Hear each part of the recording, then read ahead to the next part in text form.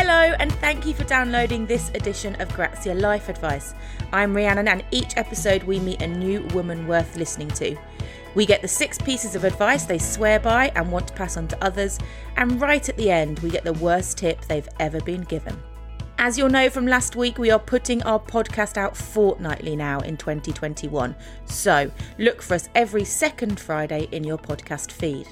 This time we have with us a TEDx speaker, author, podcaster and one of the UK's biggest motivational speakers. Hi everyone, I'm Adrienne Herbert. I am a digital entrepreneur.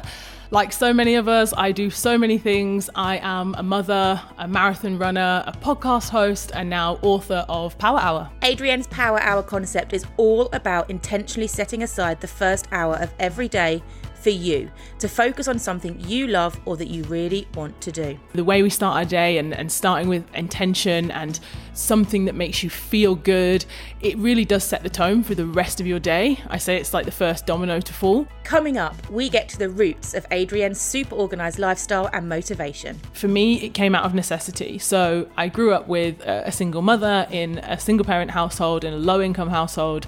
I'm an older sibling.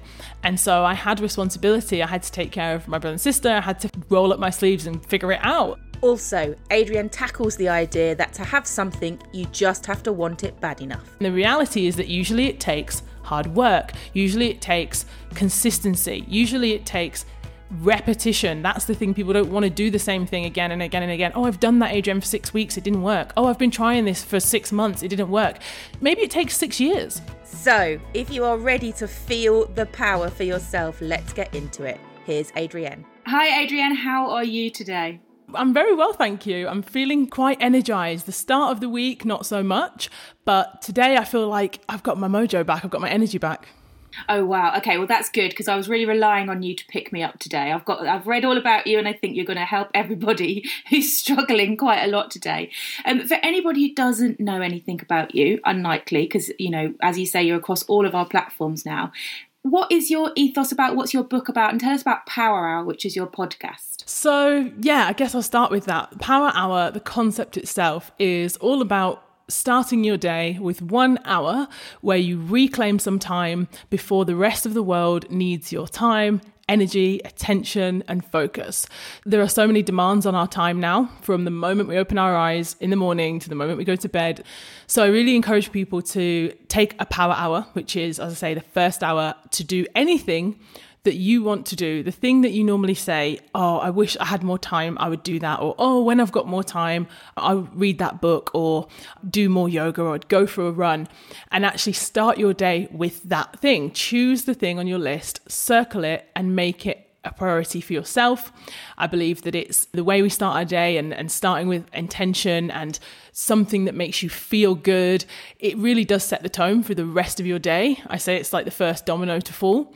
So since I started doing a power hour myself years ago, I saw the benefits. I felt great. I saw how I was able to get more done, carve out that time, as I said, for solitude, to train for a marathon or to read more books or to create my own work. And then I decided to start a podcast and ask other people, what's their morning routine? What gets them out of bed? What motivates them to start their day? And all different people from different industries, all different high performers, from Olympic athletes to business CEOs to doctors, you name it. Every week I get to speak to a different person. And then that evolved into writing the Power Hour book. And that's out now, isn't it? And tell me about that. Yeah, so it's kind of, I'd say it's a hybrid of my personal lived experience, some guest interviews, and also a lot of research. So a lot of the topics that I cover in the book, I've broken it down into sections of movement, habits, sleep, mindset, purpose, and people.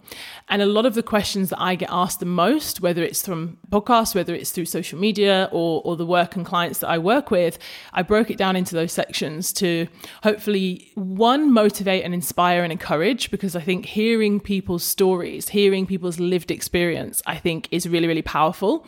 But also the reason I've included so much data and research and actionable things is because I think feeling motivated or feeling encouraged is great, But it's not enough. We need to know the steps that we need to take. We need actionable advice. We need things we can actually stress test and say, okay, if I want to create this life, if I want to increase my income, or I want to get fitter and stronger or faster, whatever you want to achieve, you need benchmarks, you need a process.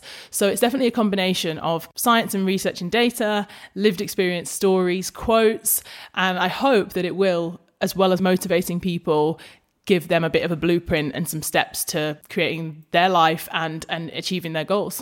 And that obviously all sounds absolutely fantastic. And I'm already thinking, okay, what time do I need to get up? Which I think is what everyone's question will be. I mean, is it realistic? Can everyone fit it in? I read that you tend to get up around 5:30, don't you? Yeah, absolutely. I get up at 5:30, and I know that some people just, no, I don't want to hear that. It's too early for me. So what I say is, the principles remain, and I do believe that it needs to be the first hour, but I don't dictate what time that is. You know, everyone's life is different, everyone's circumstances and routines and situations are different. But the reason I think, there's a lot of reasons actually that I think it should be the first hour, but I'll just maybe give one example. So one example of an exercise that I share in the mindset chapter is called 6 questions to answer before 6. And I share this list of 6 questions that I answered every morning, every single day for about 4 months. Questions might be, what is the energy that I want to have today? Or who could I learn from today? Or what am I most looking forward to today? And so I answer these 6 questions every morning. Now, with some of the research, as I said, that I was doing, I discovered Jim Kwik, and he is a mind guy. He's the brain guy. Everything from memory to learning techniques. He is the go-to guy when it comes to all things brain. So he gives this theory around, if I gave you a story to read, and then after you read the short story, I gave you a list of questions to answer, it would be more difficult for you to recall the detail and the information from the text that you just read. But if I gave you the questions beforehand and said, here's some questions, now read this short story, you would be looking for the answers as you're reading the text. So I kind of believe the same thing applies to this exercise. Before I go to bed at night, if I think back on the day and try to reflect and remember, it's harder to recall the details. Whereas because I start my day with the questions, you know, who could I help today? What am I most looking forward to? What am I most grateful for? Who would love to hear from me today? Throughout my day, I'm looking for the answers. I'm looking for who can I help today, or who could I learn from? And actually, I notice the things more, and I have a moment sometimes, this is pre-lockdown, where I might have written down in the morning, the thing I'm most looking forward to today is watching my son in his swimming lesson.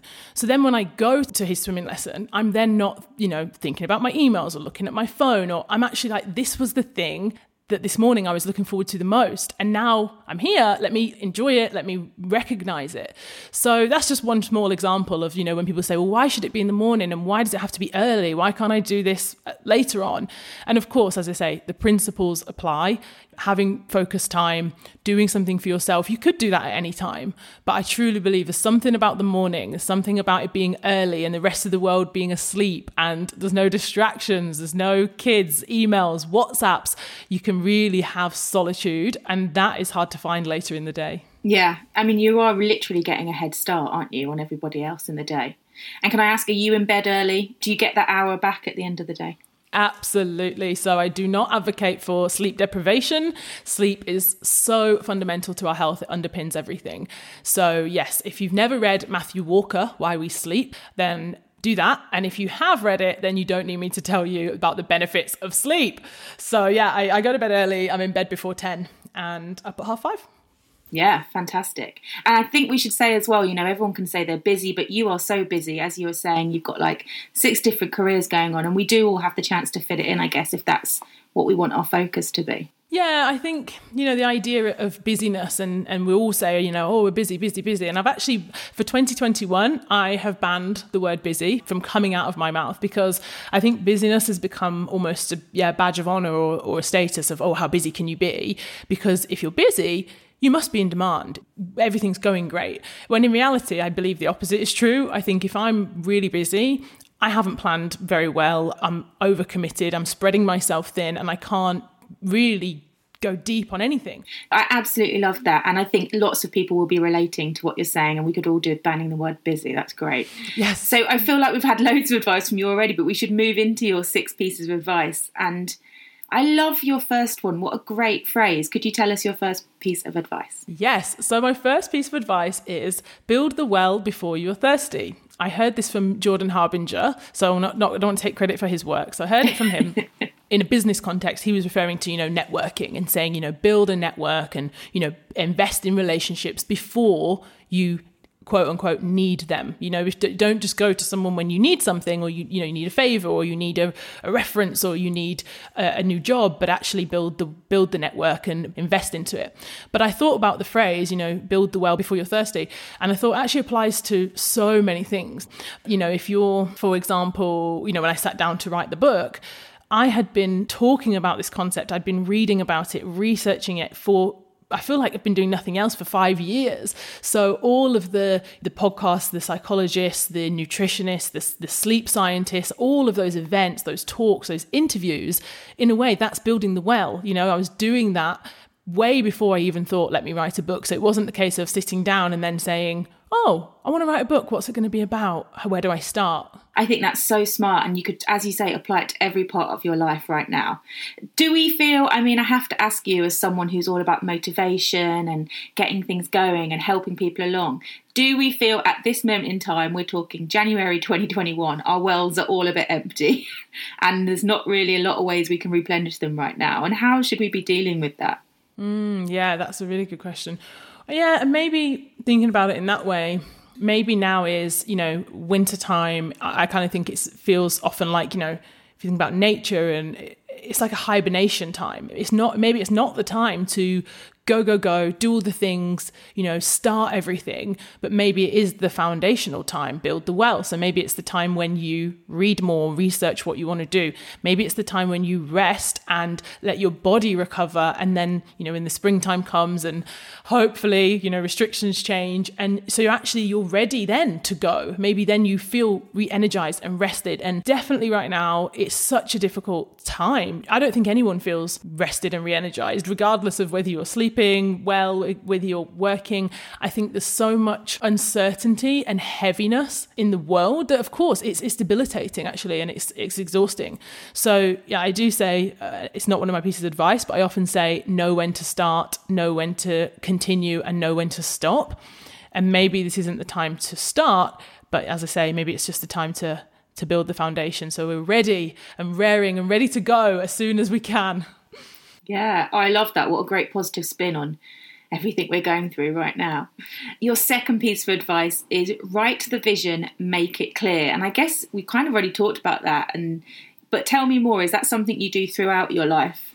Yes. So write the vision, make it clear. That's actually from the Bible. And so a friend of mine she quotes a lot of scripture from the Bible, but that really stuck in my mind because she was talking about, when we talk about having a goal, or, a lot of people talk about having a vision board, or kind of, using our creative imagination to visualize what do we want to do. And when I've worked with Natalie Pennicoat Collier, who is a mind coach and hypnotherapist, and she works a lot with elite sports athletes to help them with visualization techniques to visualize before the big race or before the final match. And so it's really, really powerful stuff, and it really does work. We know the science behind it from a neurological perspective.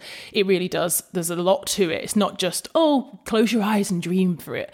So the reason the friend, as I said, that quotes the scripture from the Bible is that she always says, the last part is the bit that often people miss, which is the make it clear. You can say to me, my goal is to earn more money, or my goal is to get fit. But those goals are so vague. We have to make it clear. Well, what do you mean earn more money? Do you want to earn 10% more, or do you want to double your income? Do you want to get fit, or do you want to increase your endurance and actually become a better runner? Do you want to become stronger and lift heavier weights? Make it clear, I think, is the missing part. So for me, I make big plans. I have big audacious goals. I write an annual plan. I do it in September because 2 reasons. One, it's my birthday, so it's the start of my year. And 2, it's like the back to school energy. So in September, I do an annual plan and it covers everything: personal goals, professional goals, health, travel, finance. It's all in there, but I make it clear. I make it detailed, granular, and it's almost like a bit of a guide for me for the year. I love that, because that's totally right. I always miss the make it clear bit, and I think whenever people give out advice, they always miss that bit too, right? It's always like, oh, write it down, aim for it, and it's these big goals without kind of a plan. What goals are you working on at the moment? I know that you're running a lot and you're working towards a lot of things. Tell us about your goals for the moment. So I am running a lot. I hope to run my first ever ultra marathon this year in 2021. So all being well, if the race goes ahead in September, then I'll be running a 5-day ultra marathon. And even saying that to you now, I'm feeling the nerves. I'm feeling the nerves, and I'm not even doing it yet. But that's the goal that I'm working towards. So what that looks like right now is just maintaining a cardiovascular, 50, 60K a week. That's going to, I'm sure, increase very quickly. And also working on my core stability. So doing a lot of Pilates to make sure that I'm kind of bulletproofing my body for all the road running. So that's my, running goal right now. I'd say in a professional world, I'm a director of innovation and performance at the UK's leading fitness app Fit. And we're doing so many exciting things this year. And I could talk about that for so long, but we're doing so many exciting things there. So I guess on a professional level, I'm excited to see what that new role brings and how I can hopefully have an impact there. So working on that. And obviously the book's out now. So doing lots of exciting things and press opportunities and writing for other publications and see where it goes. Yeah, you wrote something for us at Grazia, which was great. Your third piece of advice is that it's never too late to start. Okay, great. Well, it's never too late to start. I truly believe it. I think that we're all capable of transformation and change. And I think once we accept or decide actually that change is a good thing and change is exciting and we can embrace change, I think it's really powerful. And I don't think it's ever too late to start anything, whether it's a new relationship, a new business, move to another country, whatever you want. And actually, I think that when I look back at how people in the past have spoken to me about change, it's always been with this kind of negative thing of, that person has changed their mind, or, if you change your, job often, then maybe you're seen as flaky, or if someone changes their hairstyle and their wardrobe, then suddenly, they're having a crisis or a breakdown. It's always associated with negativity, when actually I'm like, who wants to remain the same? I certainly don't. Who wants to remain the same forever? It's, we have one life to live. We're going to experience it once. Why not make it varied and exciting? And so I often say to people, whether they're in their 20s, 30s, 40s, 50s, 60s, whatever the thing is you really want to do, it is never too late. It's never too late to get a pair of running shoes and be a beginner. It's never too late to figure out how to build a website or use Instagram stories. It's never too late to reach out to someone. It's never too late, ever. So I truly believe it, and I hope that I will continue with that on for the rest of my life. It makes it more exciting thinking about the way we age too. I mean, when you talked about running, I started running last year when I was 35. I wouldn't say I love it now, but, I'm doing it. I can do it. And I was never good when I was a teenager. So it's a weird thing where I'm now like, okay, I'm better at something now than I was when I was a teenager. And I always find that a really helpful thought for me, that you're kind of advancing and changing and not kind of subscribing to the idea of society's idea of aging being this bad thing. There's been huge change for me. And I think back to, saying about being a teenager, I think back to being a teenager and being at school and the way I learn. And I didn't access education in the way that I learn now. Now I'm a voracious learner, and it's because I've figured out that I'm an auditory learner. So I can listen to an audiobook in a week and I retain the information. I can recall it and tell you verbatim what the words were. But when I read a book, it would take me much longer. So that's how I'm able to read or listen to 50 books a year. So I can learn in a different way. And I'm 33 now, and it's taken me, I wish I'd known that, when I was 16, I would have been different. So I think it's never too late. And I really, really, really want people to hear that. Yeah, absolutely. We'll be back with more after this. I'm back with Adrienne, and we've got loads of great advice still to come. Can you start off with your fourth piece of advice? Yes, my fourth piece is the perfect time doesn't exist. Again, conversations that we all have, when I'm older, I'm going to do that. When I have more money, I'm going to do that. When I've lost weight, then I'll start that. All of these things, if not, if but, when. And actually that perfect time that you're waiting for, it's never going to be different until you decide to take action, until you decide to implement change. It will not be different. Next Thursday, we'll still have the same amount of hours. Next week, next month, next year. Once you decide and you make that decision, and that's what it is, it's a decision. Don't wait for permission from someone else. Don't wait for validation from someone to encourage you to, get the promotion or go for the job. You know your capabilities. Your contribution is valuable now. So don't wait for this elusive perfect time. There is no perfect time. No, absolutely. And do you think that's a societal thing that's told us, like, well, you should be doing this in your 20s, this in your 30s, this in your 40s? And do you have to kind of cast that away to move away from this idea? Yeah, maybe. I think there's probably an element of that for sure, of thinking, oh, I should be doing this by now, or, oh, I shouldn't be doing that anymore. I think, yeah, maybe there is a bit of that, but I think it's a fear-based thing as well. It's a way of procrastination. It's a way of putting it off and saying, oh, I can't launch this yet because it's not perfect, or, oh, I can't start my own podcast because XXX. That's where I think it's a fear-based thing, where it's a way of putting it off until, we've got the perfect plan or figured out all the different steps. Sometimes you just have to start. That's what I was going to ask. Is that something that you've learned to do, or have you always been one of those people who's just been like, right, I'm doing this, go? I'll be really honest with you, and I touch on this a little bit in the book. I think for me, it came out of necessity. So I grew up with a single mother in a single parent household, in a low income household. I'm an older sibling.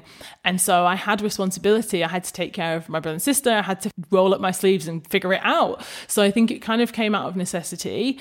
Probably a little bit of, nature nurture. There's probably a bit of in my DNA to just say, oh, give it a go. But actually, I don't think I had a choice. Sometimes I've got friends who will say, well, how did you know how to do that?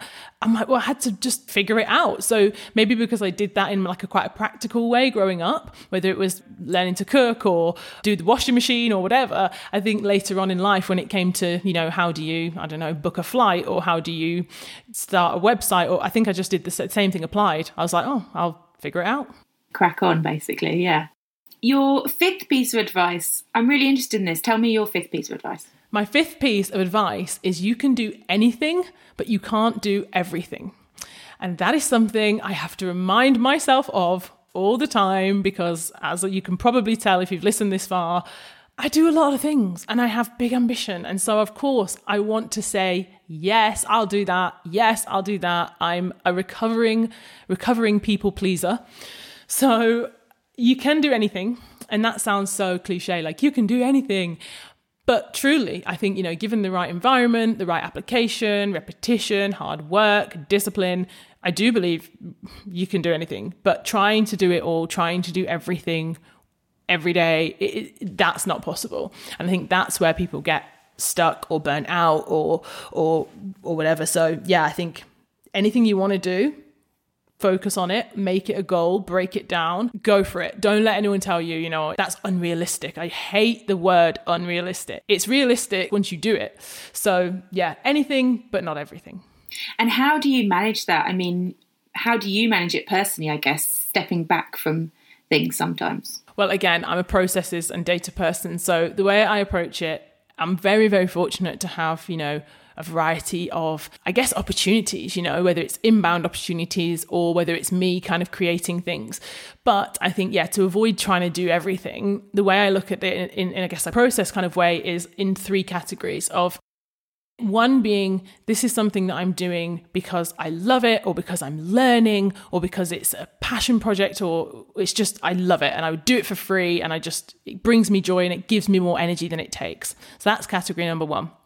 Category number two is, this is a part of my work or part of my life which is bringing me revenue, because I have a mortgage and I have bills and I have a son and it's life. So this is something that I'm doing to pay bills. It's revenue, and hopefully it crosses over into that thing that you love and you enjoy, but it's revenue and it's work. And then the third section is, this is something that I'm doing in service of others. So whether that's mentoring, whether that's going and speaking at somewhere for free, whether that's whatever it is, it's like, this is service of others. So it's neither of those. And again, hopefully it crosses over into enjoyment. Like, I enjoy mentoring young people, but that's how I try and break it down. So when there's inbound requests and when I'm looking at my plan and my schedule, am I ticking all three of those? Because if it's all one, it's never going to work. I can't just do all things for free. I can't just do all things that earn me money but don't help anybody else. It's got to be all three. Your sixth piece of advice is that it takes what it takes. So can you explain that to me? I mean, it sounds simple, but how does that play out in your life? Yes, this one, I'm really excited to talk about this, because I think hard work is something that at the moment we're being told, don't work too hard. Don't, this kind of cultural thing of, everyone's, going to burn out, and self-care this and self-care that, which I think is so important. And it's great that we can have that honest conversation, and that people aren't expected to just work and work and work and burn out. It's important. But I think on the flip side of it is that we're also being kind of sold a lie that says, you can wish for it, dream for it, and still Netflix and chill, but you can still get it. And I think it's a kind of a lie. And so this thing of it takes what it takes is that I truly believe, as I've said, you can do anything, you can create the life that you love, you can achieve any goal, but it takes what it takes. And the reality is that usually it takes hard work. Usually it takes consistency. Usually it takes repetition. That's the thing. People don't want to do the same thing again and again and again. Oh, I've done that AGM for 6 weeks. It didn't work. Oh, I've been trying this for 6 months. It didn't work. Maybe it takes 6 years. Maybe, I've been doing things now for 8-9 years, the same things, and it's that 1% improvement, 1% closer. Everything from habits to, habits. People say, how long does it take to form a new habit? And again, in the research for the habits chapter of the book, I say it's not 90 days, it's not 5 days, it's not 30 days, it's all these different stats. It takes what it takes. You are an individual, different to me. It might take me 100 days, it might take you 5 days. It takes what it takes. Yeah. And I think that is not a depressing, notion that you might have to try a long time. It's helpful, isn't it? Because it makes you feel like, well, if I'm not good at running or doing burpees after my 30-day challenge, then I should give up. It's like, actually, no, there is still value in keeping going. Absolutely. And as I say about being sold the lie, I think it's managing your expectation. I've interviewed athletes on the show, Olympians, Dame Kelly Holmes, perfect example. 10 years between, her perceived successes and her double gold.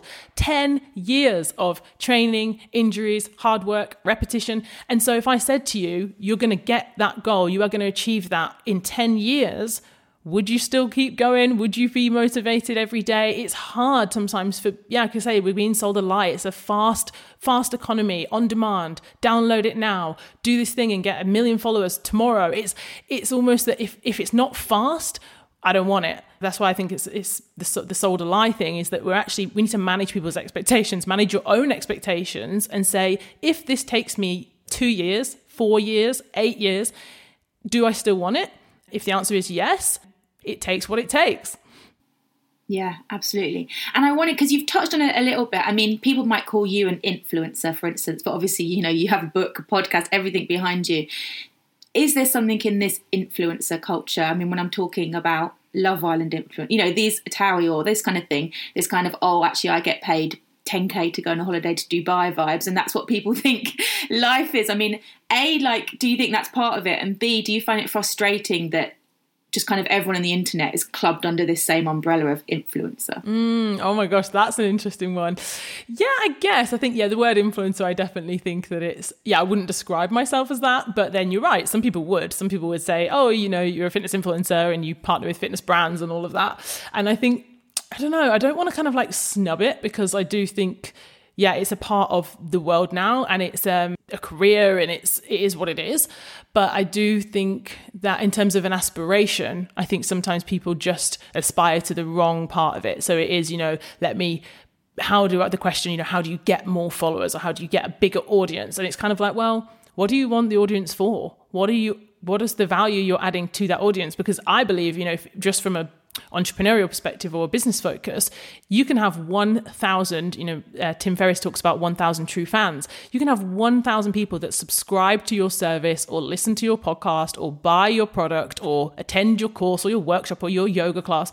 And that actually is so much more powerful than maybe having 100,000 followers that like your photos. What is that? What are we aspiring to here? So yeah, I have an online community, which some people would say is a small community. It's not millions. Some people would say it's a huge community because it's thousands. So yeah, I think if you're aspiring to have an audience to share your voice, your work, your service, your skills, then great. Of course, in the world now, we need it. I have a digital platform, but I think it's what are the metrics that you're chasing? Yeah, love that.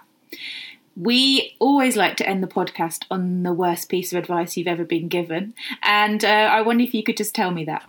So the common advice that I don't think has been helpful for me is this idea that you should silence your inner critic and forget about self-doubt. And the reason I don't think that's necessary, and this might be a very unpopular opinion, who knows, is because sometimes our inner critic or our self-doubt or whatever, I don't think we should listen to it to a point of, if it's debilitating and if it's you just beating yourself up, then of course it's not helpful. But actually sometimes, what if the inner critic and the self-doubt is telling you something true? Maybe there's a work project that you've been working on, you haven't given it your all, you couldn't really be bothered, you've done a bare minimum effort, just got it done, and then you go, oh, you know what, I didn't really give that my best, I was a bit worried about handing that in, I was a little bit lazy. And someone will say, oh, don't put yourself down, oh, you're not lazy. Maybe you are lazy. Maybe the truth is you didn't give it your all. You couldn't be bothered. And you know that. So I think sometimes in contrast to that, to put it in a more positive way, if I was going to do a talk and I was stepping out on a stage in front of 300 people, which I've, done many times, and I've prepared and I know what I'm going to say and I know the topic inside out and I've rehearsed and I've rehearsed the people's names that I'm going to introduce, so I'm not going to pronounce their names wrong. If I have done the work and I've been diligent, I don't feel nervous because I've prepared. But if I hadn't done that work, and if I turn up on the day and the inner critic or the self-doubt is saying, Adrienne, you haven't really prepared for this, that's true. So I think this idea that just, ignore it and kind of, build your confidence because just ignore I think there's, maybe not the worst advice I've ever had, but it's something that I challenge myself on to go, listen to the self-critic because often it's highlighting something that really you need to give a bit more attention to. Yeah, and also you can silence the inner critic by doing the work as well, is what you're saying, isn't it? Which I think is important to know. That's a way of silencing, not just ignoring it. Exactly. Fantastic. Well, after listening to this, I'm sure everyone's ready and up and raring to go. Thank you so much, Adrienne. And your podcast, The Power Hour, is full of this stuff with loads of guests too. So thank you so much for joining us today. Thank you for having me. Well, I am inspired. As well as the podcast, Adrienne has a book. It's setting out all her motivational mindset and goal-setting methods. And just like the podcast, that is called The Power Hour, and it is out now. Thanks to you for being with us. Make sure you subscribe so you don't miss an episode. We'll be back in a fortnight's time with podcast host and DJ Edith Bowman. See you then.